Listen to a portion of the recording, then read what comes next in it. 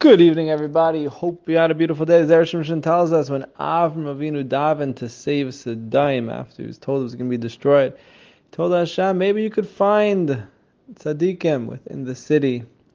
And we're not going to focus on the numbers tonight, but we're going to focus on why did he say maybe there's going to be found. What does it mean? Maybe you're going to be found. What does it mean they're going to be found in Sodom? They're there or they're not there? How could they be found?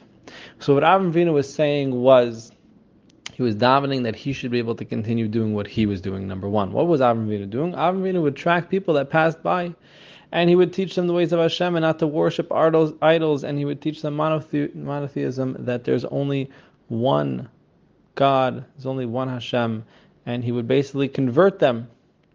So what was he saying? He was saying maybe in Sodom you could find some people that although they're not righteous right now, they have the potential to become converts and become people who serve only Hashem and go in the ways of Hashem.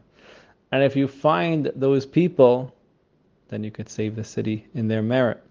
And furthermore, Avram Avinu referred to himself. He said, I am but dust and ashes. So what does it mean he's dust? He's saying, I'm dust. Just like dust, dirt enables things to grow. You put a seed in it, a plant comes out of it, a tree comes out of it, whatever it is that you plant comes out of the dirt. So too, it was saying, I am like dirt. I enable people to grow, but not from dirt and not into plants. I enable them to grow spiritually in the realm of holiness. I enable them to grow. So Hashem, please allow me to do my part and find some people in Sodom and save Sodom on their behalf. But he also referred to himself as ashes. Why did he refer to himself as ashes? Because he wasn't bragging and saying, I'm so good, I'm so powerful. You know what I can do? You give me anybody, I'll convert them. I'll teach them the ways of kedusha. I'll change the way that their life is going. He was saying, I'm also ashes, because if I try to do anything on my own without the help of you, Hashem, then I'm completely powerless. You can plant as many seeds as you want inside of a bucket of ashes, and nothing will grow out of it, because nothing grows out of ashes.